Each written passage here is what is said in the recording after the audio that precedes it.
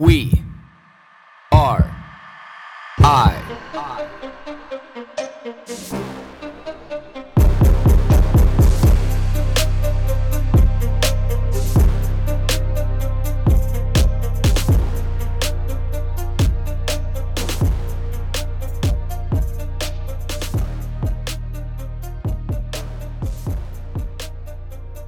I get in a lot of conversations with people about, cold showers, cold plunges, sitting in a river, just all the different ways to be able to expose yourself to, that environmental hormesis that it revolves around cold, close to or sub-zero temperatures. And I always tell people I know that there's the science and the opinion, and I guess like a lot of opinion, around cold showers and, how good they are for you. And it's a great way to start your day and, this, that, the next thing. And, I have to think it's like, well, if it's your only tool, if it's your only opportunity, yes. If it's your only means to be able to get it done, yes. But, no matter how many cold showers that I take, I just don't feel the same effect, and I don't appreciate it the same way. Because really at the end of the day, that cold water that's coming out of your shower, it's about 5 or 6 degrees Celsius. It's not too terribly cold. One of the only reasons why that it actually feels as cold as what it does is simply just the contrast between, your skin temperature, the outside air temperature of the environment around you and the water, and the fact that it's flowing. So it's, constantly breaking down that minimal thermal barrier around your body. But it's annoying, because you only have this very small pocket of cold on your body. And this is one of the reasons why that I don't like it, is because wherever the shower water is directing, wherever it's hitting your body, that's the only place that really is cold. And yes, you can get a general chill across your body, and you can eventually drop your core temperature down enough if you stand in this thing long enough. But I just don't find it to be something that I enjoy. Which I guess then leads to the argument of saying, well, this is the reason why that I should do it. But at the end of the day, it doesn't seem as effective as when you fully submerge your body. And yes, that there is the science behind that of fully submerging yourself above your shoulders. And, obviously now we know all the evidence of dunking your head, especially dunking your head when you first get in the ice bath and then sitting in that after. Which the irony there is rich, is this is everything that's counter to what we were told as kids about hypothermia and freezing to death. But then you have the ice bath where people are fully submerged, but there's no ice in the ice bath. So it's just water. It's okay, well, now you're fully submerged, but again, your body acclimates to this so quickly, and this water, if it's just sitting there, especially if it came from a tap, again, it's about this, 5, 6 degrees, maybe a little bit lower if it's, cooler outside, but there's no real chill. And unless if you're agitating that water and you're sitting in it and it's perfectly still, it's more, I don't know, just to generally cool down maybe, but it's nothing that's going to dramatically drop your core temperature. Because you sit in there so long that you slowly start to heat that water up, and there's not that much water in a bathtub that has no ice in it. Because you see this, if you dump 3 or 4 bags of ice in your bathtub and then get in with that water, after a few minutes, the majority of all that ice is gone. It's not even around anymore. So then you get into an ice bath that actually has, ice in it, which is a little bit better. But again, unless you're agitating this, it's not as cool as it can be. But this is where I like to sit, because I like to sit in an ice bath that has ice, that's just more than not just kind of calm, except for when you first get in, because I enjoy just laying in it for 10 minutes. It's just a comfortable experience to me. I enjoy it, and I feel like this is where I get the best anti-inflammatory effect for my body, and where it has the most healing and restorative, aspects for my body. Is sitting in an ice bath that's actually got ice in it, that's actually cold, for about 8 or 10 minutes.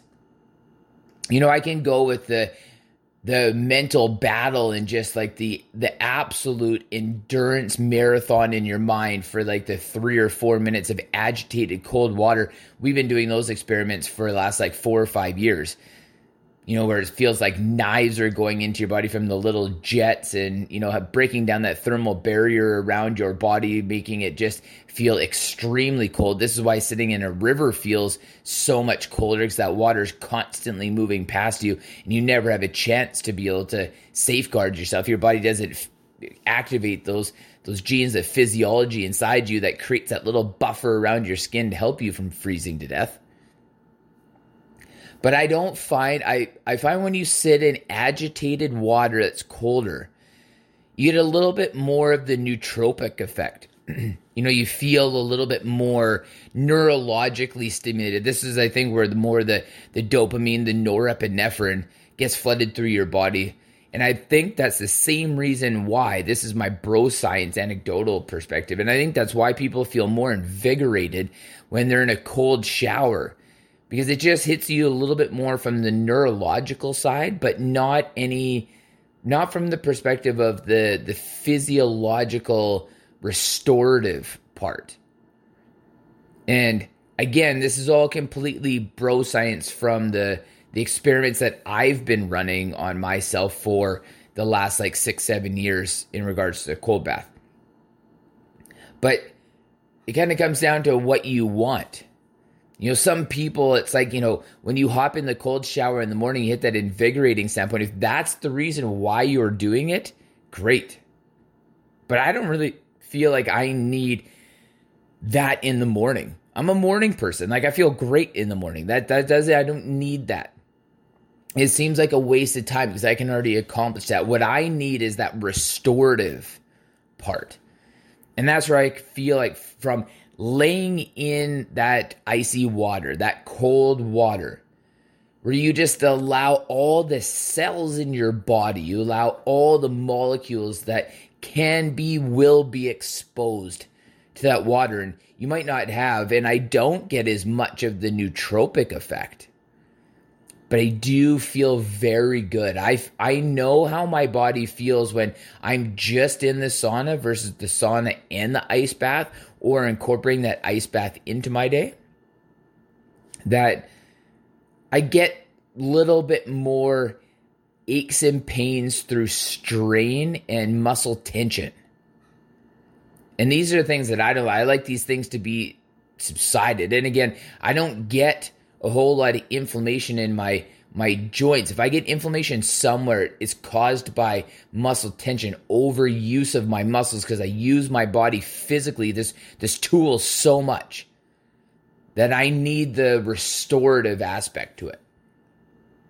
So this is the conversation I think getting with most people is you have to understand why you are doing it, because if you are doing it strictly for the invigorating perspective, it's like, bro, save the money. Just fucking crank the cold shower. You can do it at any time during the day. You don't even have to be at your own home. You can do this at the gym. You can do this at work if you had a shower. You can do this, at home. You have all these options to be able to access that if you just need to be able to feel the invigoration.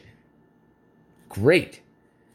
But again, now when you start to get into that restorative and that healing perspective to the body, because we do know, there's no arguing that the cooler your body is, the more efficient this thing runs. It's because your body's just like a computer. You don't stick computers in a warehouse that's like a sauna.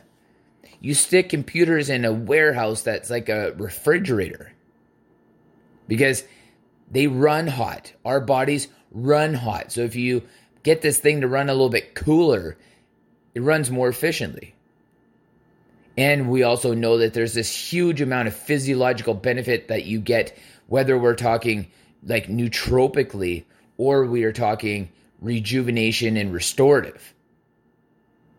So this is the deep dive, but high level, 10,000 sky high view, is because why don't you do these things? Why don't, a lot of people are going to go get the ice and sit in the ice bath for 8 or 10 minutes. They may not do that.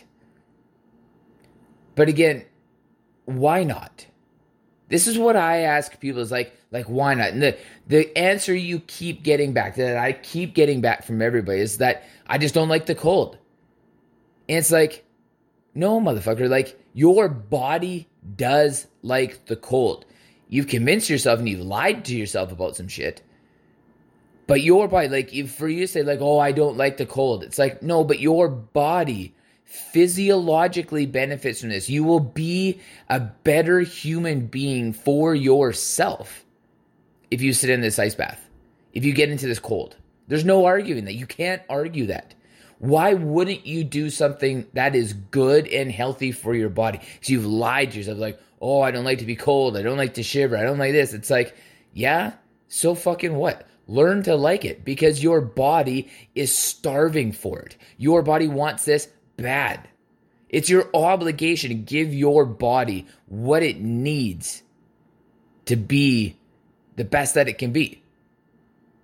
So, are you willing? Like I ask this question to people all the time. Like, are you willing to be able to do something so easy? Like, ooh, like wipe the tears from your eyes. I don't want to do it. It's cold. I don't like being cold. But why won't you do something? I challenge it. Like, I challenge that mindset. Like, why don't you want to do something that science has proven through thousands of years is beneficial to your body?